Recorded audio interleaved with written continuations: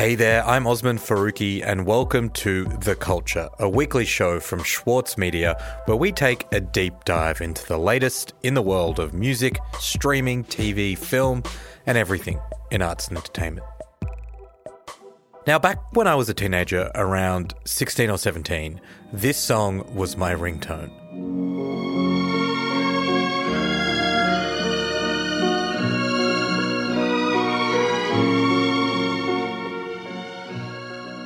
It's Moon River, and you might recognise it because it famously features in the soundtrack of Breakfast at Tiffany's.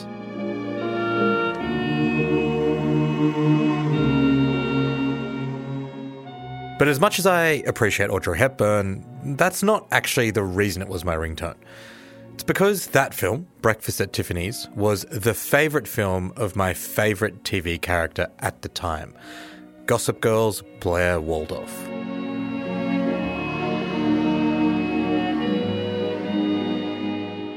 So yeah, you could say I was a little bit obsessed with this show, but it wasn't just me. The show was a cultural phenomenon. It spanned 6 seasons and it redefined what teen dramas look like. Now, the show is back. It's been rebooted. There's a brand new cast and a brand new storyline. But as fun and impactful as the original Gossip Girl was, do we really need a new version in 2021? And maybe more importantly, is it actually any good? To help me answer these questions, today on the show is Tara Kenny, a culture writer based in New York City, of course, the home of Gossip Girl. Tara, thanks for joining me on The Culture. Hi, thanks for having me. Good to be here. Tara, you wrote a really smart review of the rebooted Gossip Girl for the Saturday paper. But before we get into the new one, let's talk about the original. For a generation of millennials, including me and I think you, at the time it was quite influential. Just how significant was it? So the original Gossip Girl was actually based on a YA book series. So it was by a woman called Cecily von Ziegesar. I don't know if I'm saying that correctly, but it's a very Gossip Girl name, a very Serena van der Woodsen sort of name.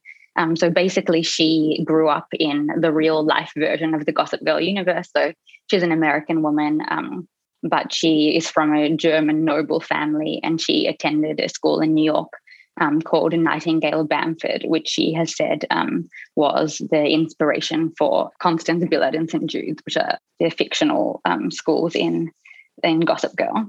So basically these books were New York Times bestsellers. They were super popular. Hey people, ever wondered what the lives of the chosen ones are really like? Well, I'm going to tell you because I'm one of them. You know, it's presented there that it is like showing this very sort of like sexy and salacious version of what it's like to be an uber rich teenager in Manhattan. We're smart, we've inherited classic good looks, we wear fantastic clothes, and we know how to party. Our shit still stinks, but you can't smell it because the bathroom is sprayed hourly by the maid with a refreshing scent made exclusively for us by French perfumeries. It's a luxe life, but someone's gotta live it.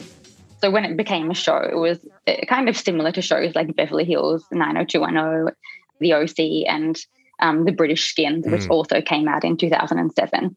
So it did kind of push the envelope of like what it's acceptable to show teenagers doing on TV, and especially because it was on broadcast television because it was pre-streaming services. Look, Blair, I'm really trying to make an effort here. I thought everything was good between us. It was. Before I found out you had sex with my boyfriend. How'd you find out?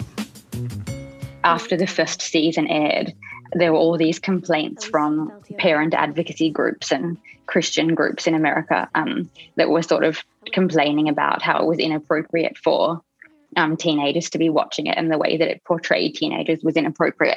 I just got scared that if we moved too fast, things weren't going to work out, and I really don't want that to happen. Okay, because I've waited a really long time for this.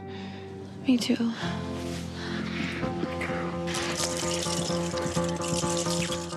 And I think this is actually like such a stroke of genius, but the Gossip Girl marketing people repurposed those complaints and used them as advertising. So they had like billboards of Blake Lively, who plays Serena van der Woodsen, in her underwear on a billboard, and then like emblazoned across it is like a parent's worst nightmare. mind-blowingly inappropriate, very bad for you. But yeah, I think it's also just like an incredibly fun and watchable show. And I felt like, as I rewatched it recently, you do really become just like so invested in their world quickly. And the main characters are like super compelling. Blair, think we can meet tonight? I'd love to, but I'm doing something with Nate tonight. The Palace. 8 o'clock? Nate will wait. Spotted on the steps of the Met, an S&B power struggle. Could probably do a half hour. The show did sort of have this big crossover with fashion and celebrity culture. Apparently, by the end of it, fashion houses like Chanel were like sending them clothes because everyone wanted to dress Blair. And there are like a bunch of crazy cameos throughout the show. So people like Jared and Ivanka Kushner, which is an interesting choice now. Thank you, Jared. And thank you, Ivanka, for marrying Jared and giving someone else a chance to win Bachelor this year. Lady Gaga, Hilary Duff, Alexa Chung, Liz Hurley. What are you doing in New York? At my house? Leaving by the look of it. Whoa, were you trying to find me? Oh, this is fantastic. I haven't been able to stop thinking about you either. I can't believe you actually tracked me down. Oh, that is borderline adorable. But I wasn't here to see you. As of recently, I own the New York Spectator, and I wanted to interview your mother for my inaugural article on the disgraced wives of dirty businessmen. And one interesting thing that actually happened in the real world is, so in 2012, when it was towards the end of the show, to celebrate 100 episodes, Mike Bloomberg, who was then the mayor of New York, he went to the set of Gossip Girl and proclaimed that January 26th in New York was now Gossip Girl Day.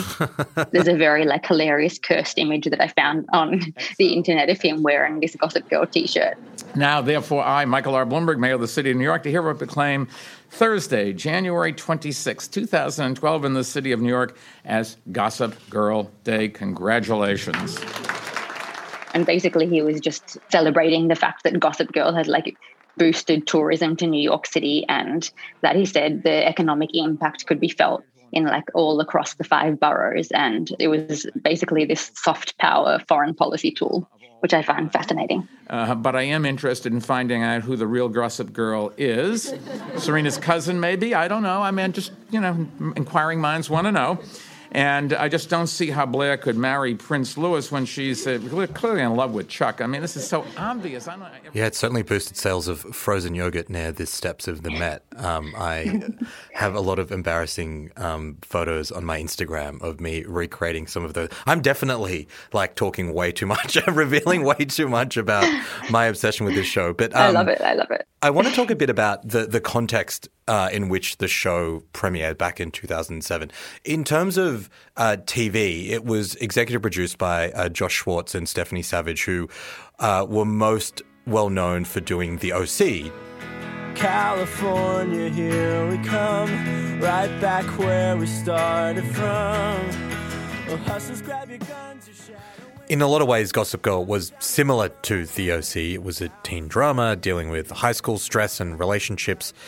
But it really took the wealth thing to another level. The OC was obviously set in Orange County in California, the home of the 1%. But when we got to Gossip Girl and the Upper East Side of Manhattan, we're talking about the 0.1%. So tell me how a show like that comes about and why we cared so much about it. Yeah, so I think in pop culture at that time, so gossip blogs like TMZ and Perez Hilton, they were really big, and they covered different celebrity culture, but in particular these young women, this kind of it girl. So Misha Barton, who was Marissa in The OC, and Lindsay Lohan and Paris Hilton, people like that. So they kind of just followed their escapades, and I guess also really kind of terrorized those girls in a way. But yeah, I think of that sort of ilk, Paris Hilton as a celebrity, who was just such a big phenomenon in 2007. I think she's quite an interesting entry point to sort of examine where the culture was at that point. Yeah, and it's interesting those parallels you draw between people like her and Lindsay Lohan and Nicole Richie. even Gossip Girl even goes as far as to having like actual hotel heirs in the show, the children of people who own hotel franchises, the children of people who are extremely famous musicians or actors. And it does seem, when you put it like that, to be, a pretty obvious attempt to lean into that kind of cultural moment where they were the figures that were dominating our magazines, our gossip blogs, our news stories. And I guess that sort of made sense back in 2007. I think it does reflect, like, economically, I do feel like obviously there was still a lot of inequality in 2007, but it wasn't so much part of like the zeitgeist. I don't feel like inequality was necessarily something that was like so much at the forefront of like cultural awareness. Yeah, I feel like now there's just like such a big divide between like the 1% and the rest of the world. And there's also just much more awareness of that and much more anger directed towards the rich. So yeah, I think Gossip Girl then and versus now was going to have to be a bit different. Let's talk about why, because two very significant events occurred in 2007. The first is obviously the debut of the TV show Gossip Girl, and the second is the global financial crisis. Some would say the two pivotal events of 2007. And even though the start of the financial crisis was 2007. It took a few years for the full ramifications of that to be felt, I think, for us to really understand how much this was restructuring the economic order and how much worse inequality was going to get, particularly for younger people in America, I think. So we were able to sort of like still be, I think, voyeuristically into the idea of a show like Gossip Girl, even though the world was sort of collapsing around us, we were kind of able to put that aside for a second. It didn't seem like things were going to get that bad, and watch the 0.1% of Manhattan splash around their money and have a great time. But what is it like looking back on the show now?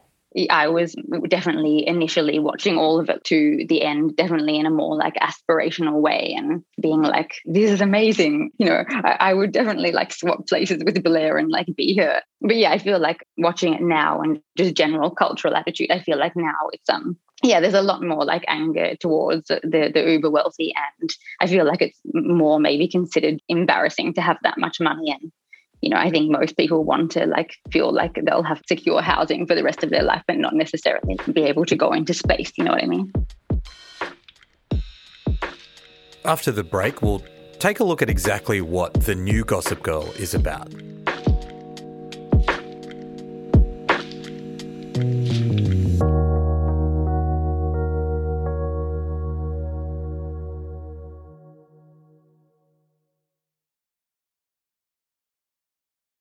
So, Tara, when I first heard about the reboot of Gossip Girl, my initial reaction was kind of like deep skepticism, but even beyond that, just like bewilderment, because I think I was unwilling to accept that I was old enough now that a show that I watched as a teenager was being rebooted. I thought we reboot shows from like decades ago.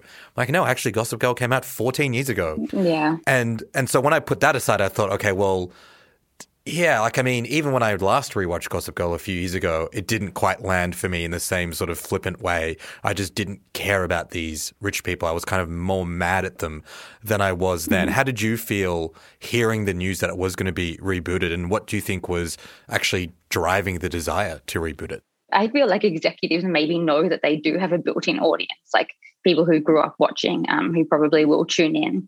And then I also sort of feel like if they're, especially with Gossip Girl, since it's on HBO in the States, they knew that they would have like a much more money thrown at it, much bigger budgets, and that they'd be able to just like go really large with the production values and kind of just see how big they could go with the world. Versus, the original Gossip Girl didn't have that much money. So I feel like that was probably quite an enticing thing for the people making it. Yeah, and in terms of some of the first teasers that we got when the creators started talking about it, they were really emphasizing this idea that, like, we made a mistake last time. It was too white, it was too privileged, there wasn't enough like representation of diversity, of cultural, racial diversity, of diverse sexualities, and we're going to change that. Tell me about what we started to hear from them. Yeah, well, I think one of the first things that came out, there were like teaser photos that came out when they were filming, which was like the new Central clique who were like sitting on the Met steps. So obviously that was the hangout of Blair and Serena in the original.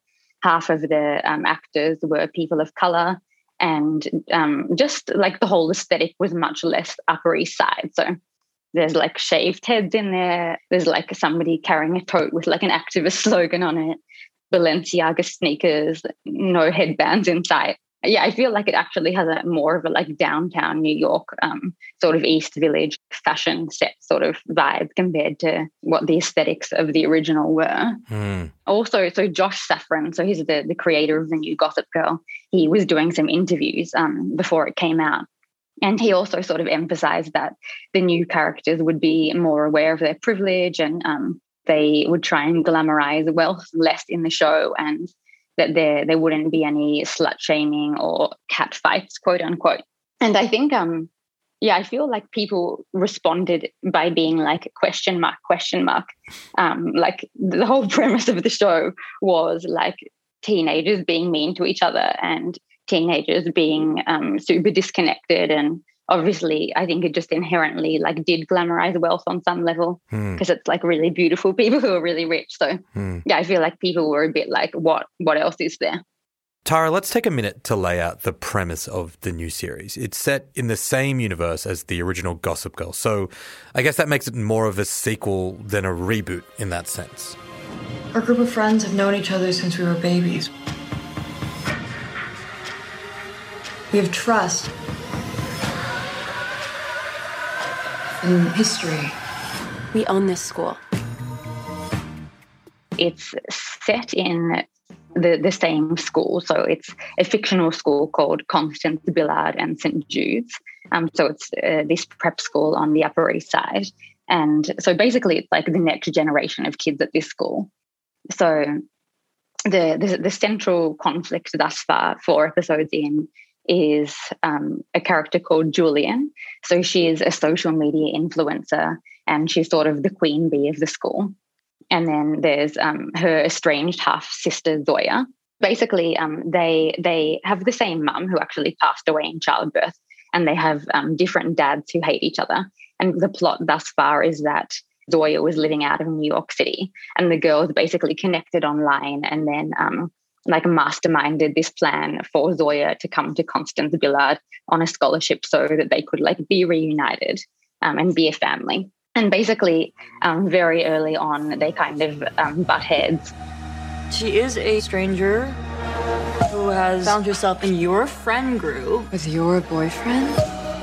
I promised I would stay away from any drama.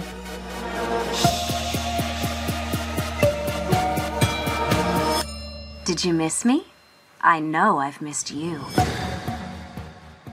They have a falling out over Obi, who is Julian's boyfriend. Basically, he is like the richest of them, the guilty rich, they call him. So he's like this super rich kid who has like more leftist politics and feels like guilty about his wealth and sort of feels like it alienates him from people. So yeah, they have him talking about how he's like picketed his real estate parents' development and does engage in different like social justice stuff. But I do feel like the show kind of presents him as like this like good rich kid character in a way that's like weirdly uncomplicated. And one constant source of tension throughout the first series, the original series, was who is Gossip Girl? It was eventually revealed to be Dan Humphries, one of the main characters in the series. It's now become a bit of a meme that fact makes absolutely no sense. There's a lot of very funny video mashups on YouTube of all the scenes that clearly prove that there's no way that Dan could have been Gossip Girl. But this time around on the show, things are different. We actually know who Gossip Girl is straight away. It's this group of teachers at the school who are trying to rein in these rich kids. So tell me about that. Yeah, I know it's a spoiler, but it's kind of not a spoiler because it's literally like, put out there so quickly in the first episode. So I feel like the teachers are kind of an interesting device here. So basically the dynamic is that these teachers at the school are like quite underpaid and they're like overworked. They wear chain store clothes like H&M and Zara, and they're basically like very fed up by being bossed around by these kids and also by their parents. Which one of them should I get fired next? What did you just say? Put that away. It just looks like she's texting. On parent-teacher night, that's even worse. Last time, Alec Baldwin confiscated my phone. I never got it back. People like Nate were scared straight. How? Yeah, I'd try anything at this point. It was this thing that started freshman year, called itself Gossip Girl. I actually feel like this is quite an interesting dynamic, and I feel like it feels believable, like something that teachers at a school like that, where maybe they come from a very different social background to the kids that they're teaching, that they maybe would have like this resentment. And I mean, I feel like it again, like, as it didn't make sense for Dan to be Gossip Girl, I don't think it like logically makes sense for the teachers to be like, these kids are mean to us, so let's like stalk them and take photos of them and put it on like this Instagram account, and like that will make them be nice to us. I feel like it maybe like the setup kind of makes sense, but I don't feel like the behavior does make any sense. But for me, I think the first Gossip Girl was like extremely chaotic, and it is like ultimately quite soap opera-y. So for me, I think it's quite an interesting like entry point and entertaining, and it doesn't really bother me that it's like not super realistic. We'll be back after this quick break.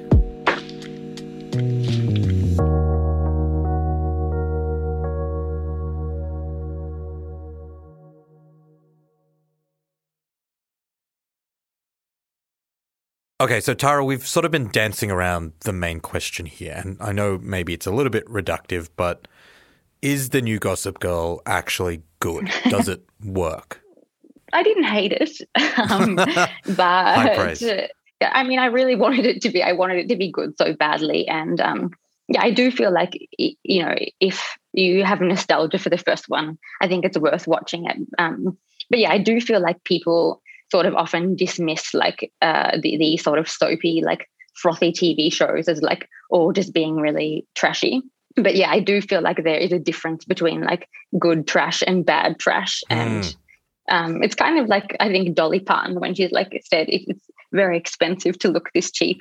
I sort of feel like that's like the vibe of this show, that it's like you might think it would be easy to make this sort of like fun, light show. But yeah, I actually don't think it is. And unfortunately, yeah, I don't really feel like this Gossip Girl is the good kind of trash for me.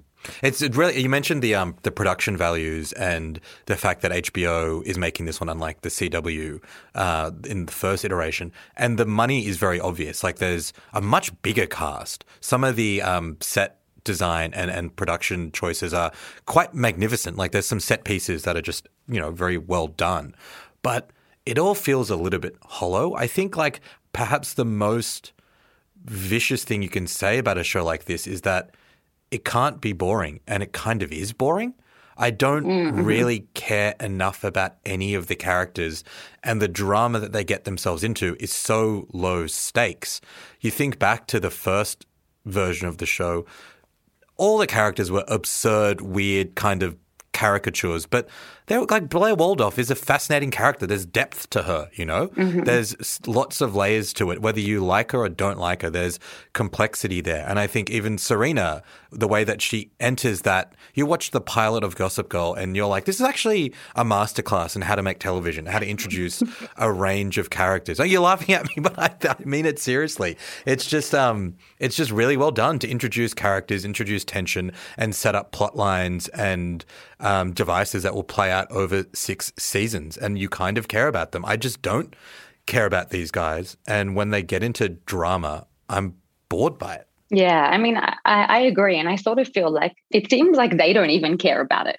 Like it seems like the characters in this show also like don't really care about the drama that they're participating in, and yeah, I think that makes it hard for the audience to care. Between Julian and Zoya, them kind of like tepidly fighting for this mantle of Queen Bee. I think they even explicitly say, like, when it sort of becomes clear that like there's romantic interest between Zoya and Obi, Julian's minions, who I actually really like them, Monet and Luna. One of them says like, you've got to do something about this and like stop this from happening. And Julian's like, oh no, I don't do hierarchies. Yeah, and it sort of feels like, well, like what is Gossip Girl without hierarchies? What is high school without hierarchies? Yeah, it's almost like they're trying to embody or express a kind of politics that is completely antithetical to the purpose of a show like this. Yeah, yeah. Do you think enough of it is? I think that's the other thing. I feel like the first iteration was at least slightly self-aware. Like they knew that some of the things they were doing, some of the plot lines involving like people just being killed, was very like knowing in that people would sort of be into it but also laugh at it. I feel like there's a lack of self-awareness about the show and it almost would have been aided by being maybe more satirical or sharper. So rather than this projection of, you know, quote unquote wokeness from its very privileged characters just being like something that we're supposed to believe they really care about and they're earnest about and we should reward them for it, instead making it more like, oh, okay, cool. So they're projecting this stuff. Obi says that he hates rich people and gentrification. He stands with the workers, but don't we all know that guy? Don't we all know rich white kids who pretend to be on the right side and aren't? And there's just no interrogation of that. Whereas to me, that is actually potentially quite a compelling show. Yeah, totally. I feel like the first one it definitely glamorized wealth, but it also did present wealthy people in a way that was like kind of funny and sort of self-aware. Like, for example, so Carter Bazin, the character that you mentioned, played by Sebastian Stan before. So he is like this great character who is a rich kid. And then basically like early on, so in the original Gossip Girl, he rejects his trust fund and you kind of meet him after he's come back from this big like backpacking journey around the world, and he's got very like Thai fisherman's pants and like crystal energy. And I feel like this is a really funny kind of archetype of a rich kid, and even like, you know, Melbourne private school kids who like are obsessed with Rainbow Serpent or like, you know, something like that. I feel like we all kind of know a Carter Bazin. And look, I've probably been more cynical than you about the show. So do you want to tell me a bit about some of the stuff that you thought was actually interesting and perhaps exciting about it? Yeah, for sure. So one plot point that I really liked was, so the character of Max, I'm not sure if I've mentioned him already, but he's basically this pansexual party boy who's like always up for a good time, very hedonistic. And he has two gay dads, and one of them is called Gideon, who's like this amazing character who I loved. So he's basically like this super camp man who wears these like really amazing high fashion, like conceptual outfits.